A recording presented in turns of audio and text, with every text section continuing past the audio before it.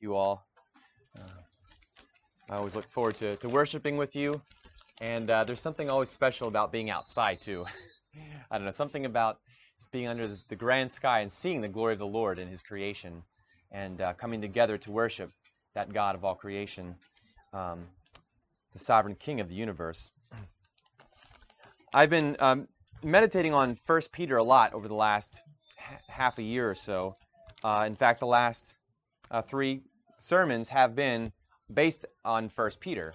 We looked at being born again to a living hope and what it looks like, the necessity of the rebirth, and also the living hope that we're born into. And after that, we talked about the holiness of God and our calling to be holy, and how God has made us and anointed us as a kingdom of priests, and what that looks like for us as a kingdom of priests to be holy. And then the last time we looked at suffering, and how God calls His people to suffer with Him, and that there's a blessing in joining with Christ in suffering, and that we do not have to run away from suffering, but we can entrust ourselves to God when it comes. So I wanted to talk this week, looking at the end of the last chapter of 1 Peter, which has been on my mind a lot recently, particularly in our particular cultural moment. We live in a nation and a culture where this month is celebrated by many as Pride Month. And that's what we hear from our culture. And it's interesting that, we have messages that say we should celebrate pride, whereas the Word of God stands in stark contrast when it calls us to be clothed in humility. And just like the 2 women, folly and wisdom, in Proverbs 9 call out to the children of men, so we have the gods of this age calling out to be proud, to be loud, to exalt yourself, to cast off oppression,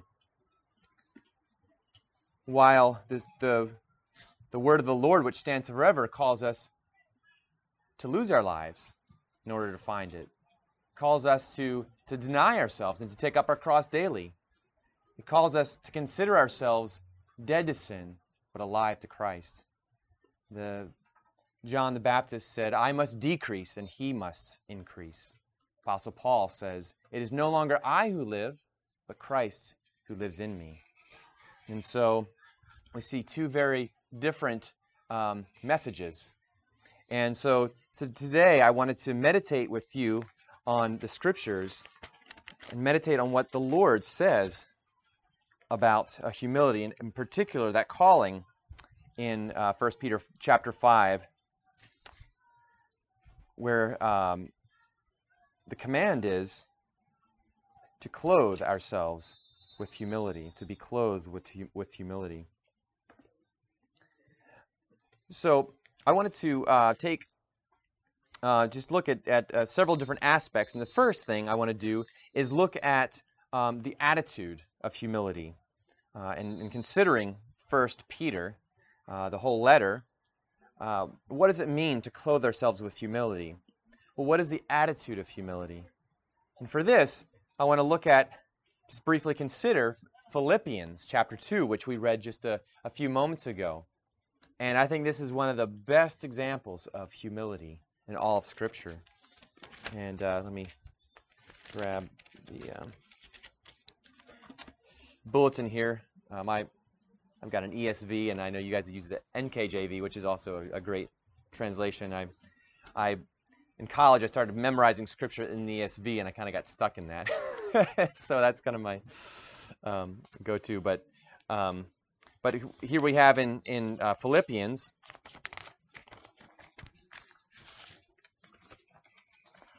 Did I lose it? Oh, here it is. Let nothing be done through selfish ambition or conceit, but, and here's the contrast, in lowliness of mind. Let each of you esteem others better than himself. So we see a juxtaposition between lowliness of mind and then doing things out of selfish ambition or conceit. It continues, let each of you look out not only for his own interests, but also for the interests of others, being outward oriented. Let this mind be in you, which was also in who? In Christ Jesus. And there's a beautiful description of our Lord. It says, who being in the form of God, did not consider it robbery to be equal with God, but made himself of no reputation, taking the form of a bondservant, a doulos, a slave. We live in a day and age where serving someone is seen as just any kind of service is seen as degrading. But Christ himself took the form of a bondservant, and coming in the likeness of men, being found in appearance as a man, he humbled himself. He humbled himself. And what's the description of this humility, of this humbling of himself? He became obedient to the point of death, even the death of the cross. So in that humility, he becomes obedient to the Father. He's in the form of a servant. Therefore, here's the result. Therefore, God also has highly exalted him and given him the name which is above every name. So in this humbling of himself, we see him being brought low, being made low, intentionally, being made low, and as a result, the Father exalts him after he is obedient to even death on a cross. So in the attitude of humility, we see this lowering of oneself. Humility is a lowering of oneself. It's the opposite of self-exaltation. Self-exaltation. Christ did not exalt himself. He humbled himself, and then the Father exalted him. So it's an attitude of lowering oneself and allowing God to do the exaltation. Now, what things encourage us from self-exaltation? What are the things that would discourage us from self-exaltation and encourage an attitude of humility? Well, it's looking not to ourselves, but it's looking to Christ and his glory, and looking to the exaltation of Christ. 1 Peter says, it quotes from Isaiah, all flesh is like grass. The glory is the glory of man, and the glory of the flesh is like the flowers of the fields, here for a moment and gone. Everything that we inherit from Adam, from our natural bodies to our corrupt heart, our poisonous life, all of those things are things that we inherited from the first Adam. And all of those things are passing away. James says that the desires of this world are passing away. These things are passing away. But God, what is it that remains forever? It's the word of the Lord. And it says this word of the Lord is the gospel that was preached to you. And in the very beginning it says you've been born again to a living hope through the resurrection of Jesus Christ from the dead. So, the glory of man is passing away. But the glory of Christ that we're born again into is what lasts forever. And in the first chapter, where it speaks of us being born again to a living hope, it says, though now for a little while, if necessary, you have been grieved by various trials, so that this tested genuineness of your faith, which is more precious than gold or silver, which, though tested by fire, will still perish, that the genuineness of your faith might result in praise and honor and glory at the revelation of Jesus. At the revelation of Jesus. What does that make you think of? Think of Revelation. The revelation that John writes in, I think it's the 5th chapter, where he sees the vision of all creation singing the new song to the one on the throne and to the Lamb, saying, to you be all glory and honor and praise and thanksgiving. So the glory is ultimately to Christ. It's all to him. So when we consider who is it we who are exalted now, or is it Christ who's exalted now? It is Christ who is exalted. And even our suffering will result in praise and honor and glory, which ultimately goes to Jesus. Just before that, those verses in the first chapter, it says, you who are being guarded through faith, being guarded by God. So even our faith and our perseverance through those trials and through the various trials and sufferings, even that is God's power that is doing it, resulting in praise and honor and glory to Him.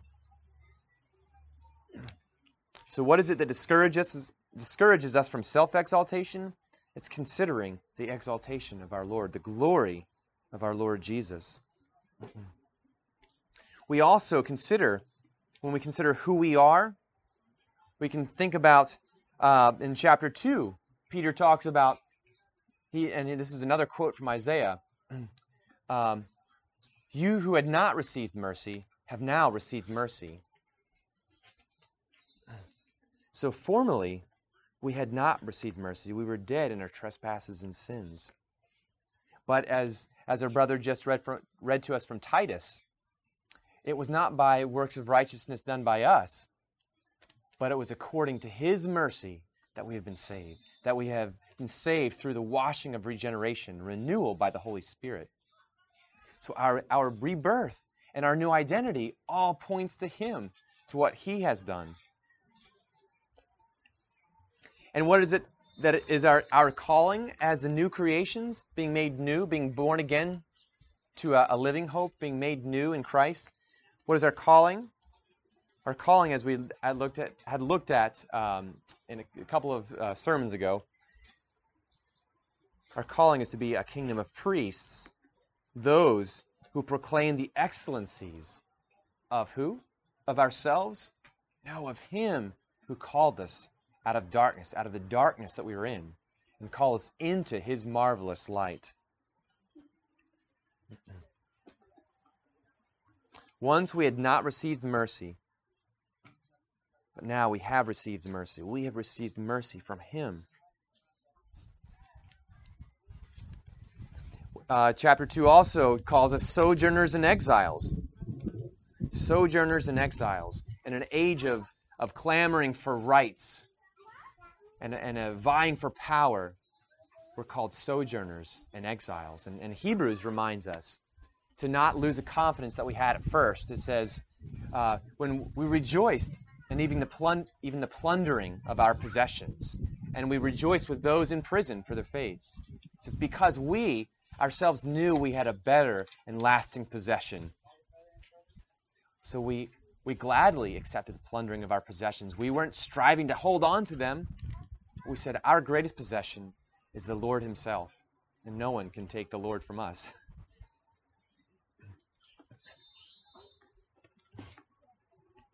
So this humility that we're called to be clothed in, to clothe ourselves in humility, is to not look to exalt ourselves. It's not look to exalt our rights and what rightfully belongs to us, but it's to look to the glory of Christ and also the goodness of His mercy towards us in our new identity. Any glory that we share with in Christ is not from our own doing. It's purely by His mercy.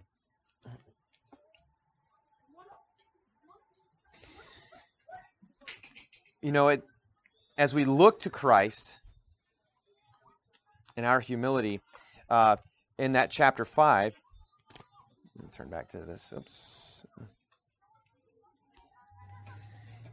There's an exhortation to the elders. It says, to the elders who are among you, I exhort,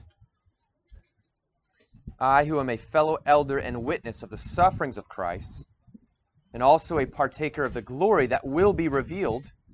So it's interesting, he points to the sufferings of Christ first, and then it's the glory that is revealed. But he says, shepherd the flock of God willingly, not for dishonest gain, not for yourself, nor as being lords over those entrusted to you, but being examples to the flock. You can think of that time that Jesus talked to His disciples when they were all arguing with one another, who was the greatest? And Jesus came to them and said, I can imagine He must have been just shaking His head and saying, The Gentiles, this is the way of the world. They want to lord it over one another. But in the kingdom of God, the one who is greatest is the one who is least. Whoever would be great among you must be servant to all. That paradox of faith is totally contrary to the way of the world. Being clothed in humility is not seeking to lord it over others, but it's seeking to serve others. And it says, shepherd the flock of God. And then he says, when the chief shepherd appears, so he refers to Jesus himself as the chief shepherd. And when we look to Christ as our chief shepherd, we see true humility. He who lowered himself from heaven, made himself nothing, and became obedient even to death on a cross. What did Jesus say? He said, I am the good shepherd who lays down his life for the sheep. Who lays down his life for the sheep.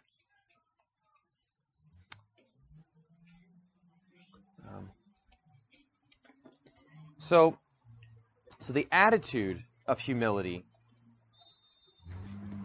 is not looking to exalt ourselves, but is looking to the exaltation of Christ and all of his glories. And that leads to the action of humility. What does it look like to live out humility? It starts with having the mind of Christ, but what does it look like when we live it out? Well, it's interesting in verse 5 of chapter 5, it says, likewise, you younger people, submit yourselves to your elders. Yes, all of you, be submissive to one another, and be clothed with humility. You see these two things put together. Be submissive to one another, and be clothed with humility. And thinking back to the Philippians passage, Jesus, it says he humbled himself and became obedient or submissive to the Father, even unto death. So humility is linked with submission. Be clothed with humility. For God resists the proud, but gives grace to the humble. And as you consider the entire letter of Peter, you have multiple places where we see this picture of submission. In chapter 2, verse 12,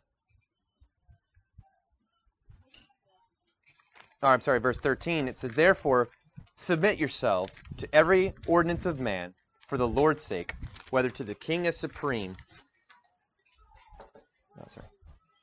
or to governors, or to those who are sent by him for the punishment of evildoers, and for the praise of those who do good. So you see a call to submit to authority. A call to submit to authority. So the action of humility is submitting to authority, submitting to the leaders that God has placed in our lives. In verse 18, we see a call to servants to be submissive to your masters with all fear. And this is a hard thing that Peter says next. Not only to the good and gentle, but also to the harsh. For this is commendable, if because of conscience towards God one endures grief, suffering wrongfully.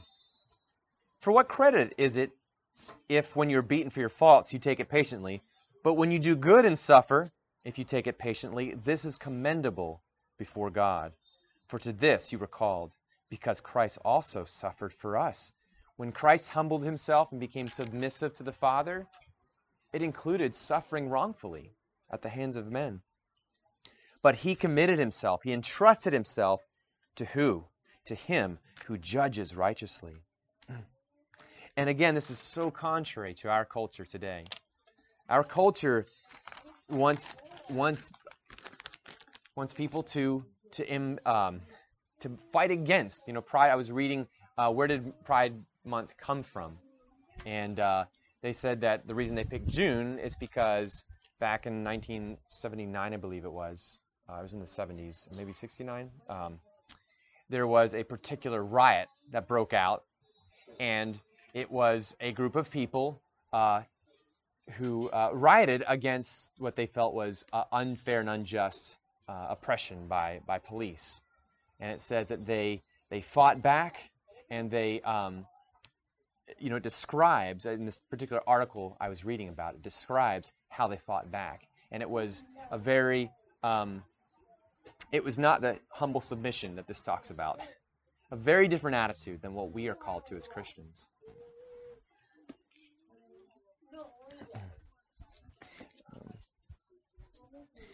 So you see, be submissive to your masters, not only to the good and gentle, but also to the harsh.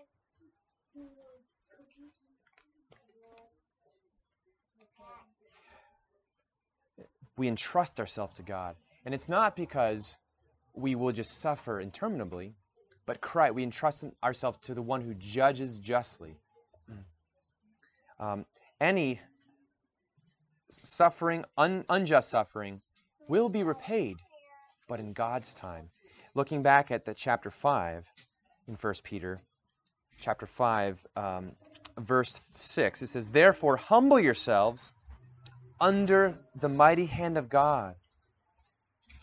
When we humble ourselves and submit to authorities, we're ultimately humbling ourselves under the mighty hand of God, because God himself is the one with all power. And it says that so that he may exalt you, when?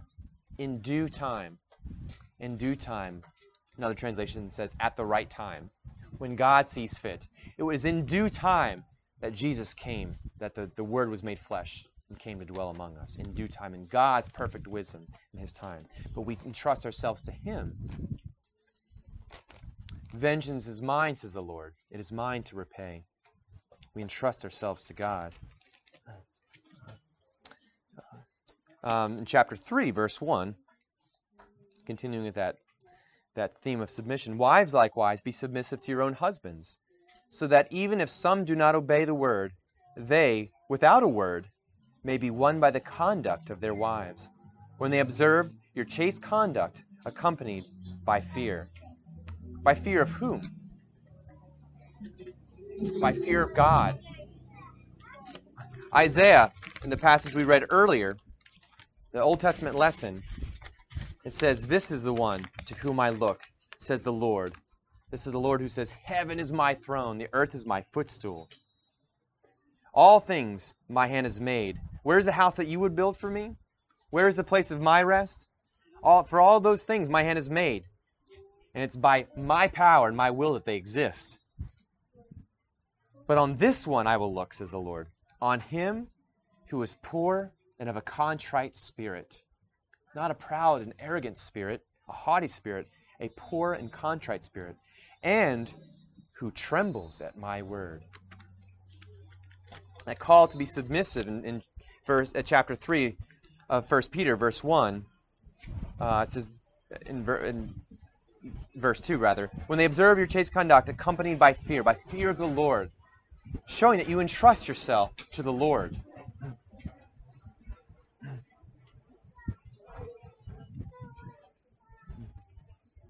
And it says, do not let your adornment be merely outward, the arranging of the hair, the wearing of gold, or putting on fine apparel. Who would agree that our culture is obsessed with outward appearance? Right? But he says, no, this is not humility. But it is rather let it be the hidden person of the heart, with the incorruptible beauty of what? Of a spirit of pride?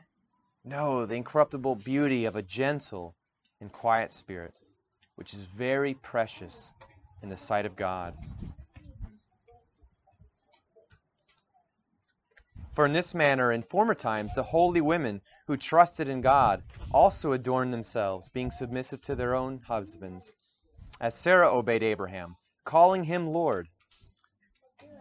Now, it's interesting, if you recall what happened with Abraham. When Abraham was going to Egypt, he left the promised land because of the famine. And the scripture doesn't say that God told him to go to Egypt at that point.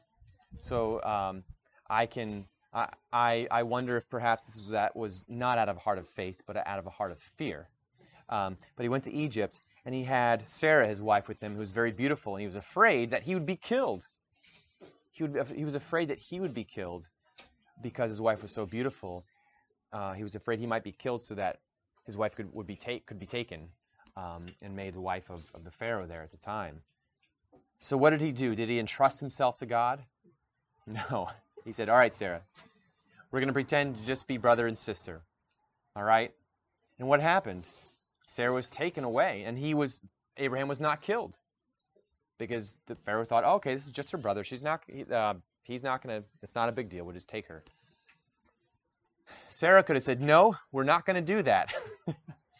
Sarah entrusted herself to God. In submitting to Abraham, she entrusted herself to God. And was she molested? God was her protector. God caused the plague to come upon Pharaoh. And God revealed to Pharaoh, you have touched another man, or you are planning on touching another man's wife. And God stopped Pharaoh because Sarah feared the Lord, and she entrusted herself to Abraham, to the Lord, rather than to mere man. So that submission, that as we saw in chapter 5, submission is connected with humility. And in that humility, that lowering of oneself, we're entrusting ourselves to God. We're entrusting ourselves to God and not looking to take vengeance for ourselves, but allowing God, who judges righteously, to judge and to protect and to preserve us. And then finally in verse 7 of chapter 3, husbands likewise dwell with them with understanding, giving honor to the wife. What do we see in Revelation? All of creation giving the one on the throne and the Lamb all glory, praise, and honor and blessing. Giving honor to Christ. And so husbands are called to give honor to their wives, not to exalt themselves, right? Just as the elders were told not to act as lords over those in your care, but to act as servants. And as husbands, we're not to act as lords over our wives, but to be servants, as Ephesians also tells us, to serve our wives and to lay down our wives as Christ laid down his life for his bride, the church. So husbands are also called to honor their wives.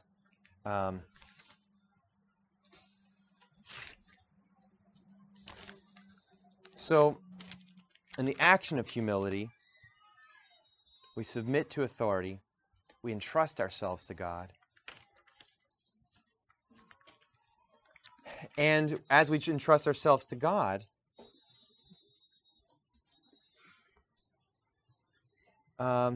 we do not fear man.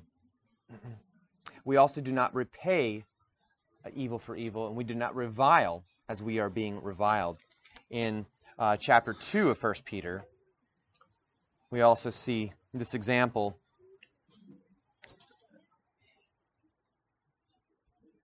In verse 22, it says, or verse 21, to this you were called to suffer, because Christ also suffered for us, leaving us an example that you should follow his steps, who committed no sin, nor was deceit found in his mouth, who, when he was reviled, did not revile in return, and when he suffered, he did not threaten. He did not threaten. And again, in thinking of our day and age, our culture, our cultural moment, last summer we saw lots of riots all over the country. And what was it? People seeing what they determined to be unjust suffering. And what was the response? To threaten and to revile in return. What was Christ's response to his unjust suffering? It was not to threaten. And that threaten is that the speaking words, speaking harsh words with the mouth. In Acts 4, it says that the leaders in Jerusalem, it says they threatened or they warned. It's the same Greek word there. They warned, they said, let us warn them not to speak any longer in this name. Let us, and that the idea, the connotations of that harsh speech. But Christ did not revile in return. He did not threaten in return, but maintained a position of humility, entrusting himself to God.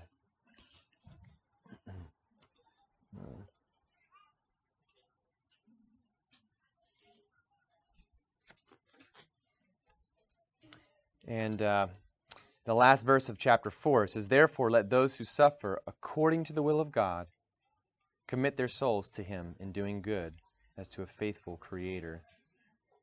So as we walk in humility, we are entrusting ourselves to God even in suffering.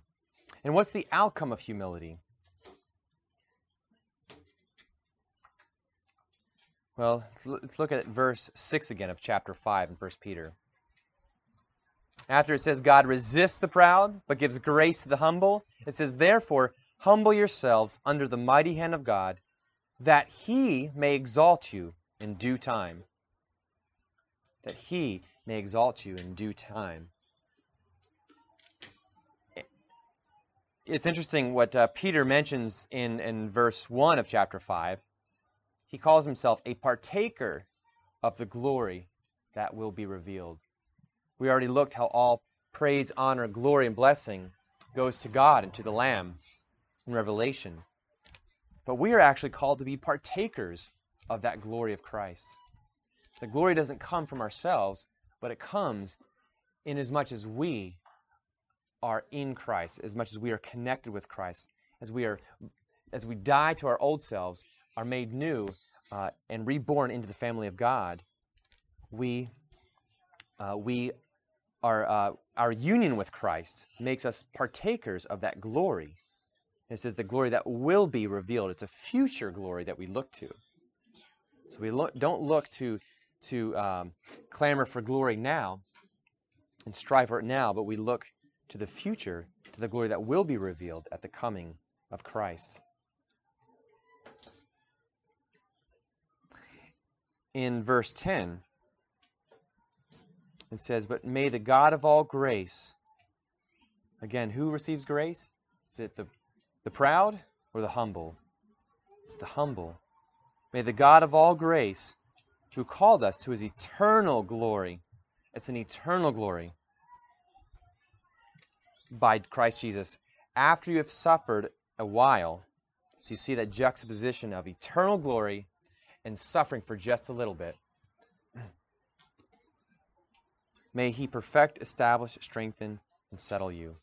And again, we're reminded of Philippians chapter 2, where it says that He humbled Himself and became obedient to the point of death, even death of the cross. "Therefore God has highly exalted Him and given Him the name which is above every name."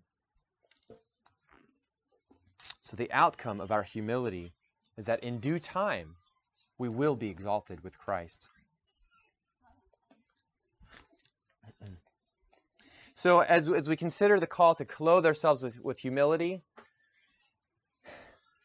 we want to remember to have an attitude of humility, not considering ourselves more important than anyone else, not looking to strive for our own rights, not to strive to get our own honor, to exalt ourselves, but to consider others more important than ourselves, to consider Christ's glory and honor the thing to strive after.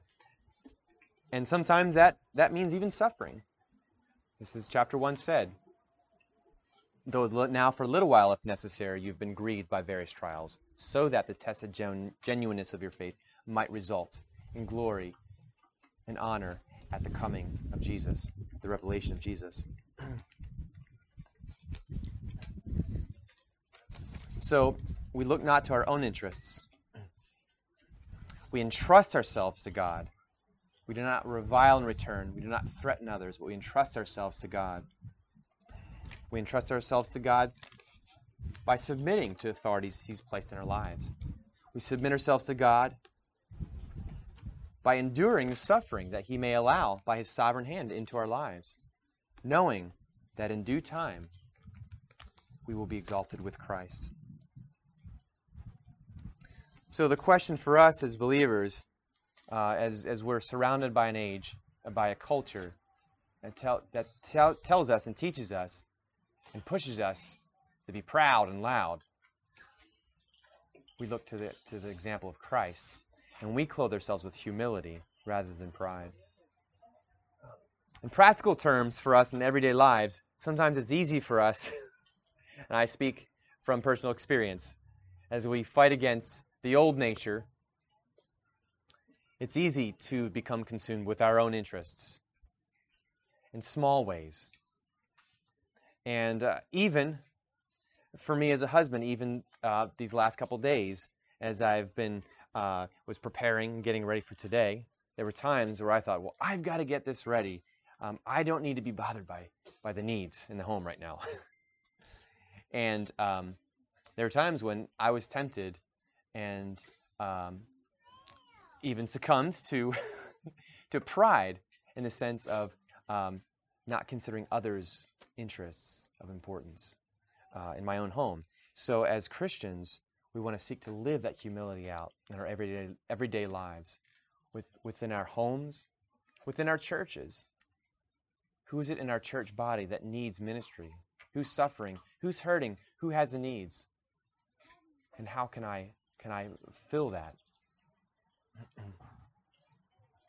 And I really believe that we're moving into a time of increased persecution.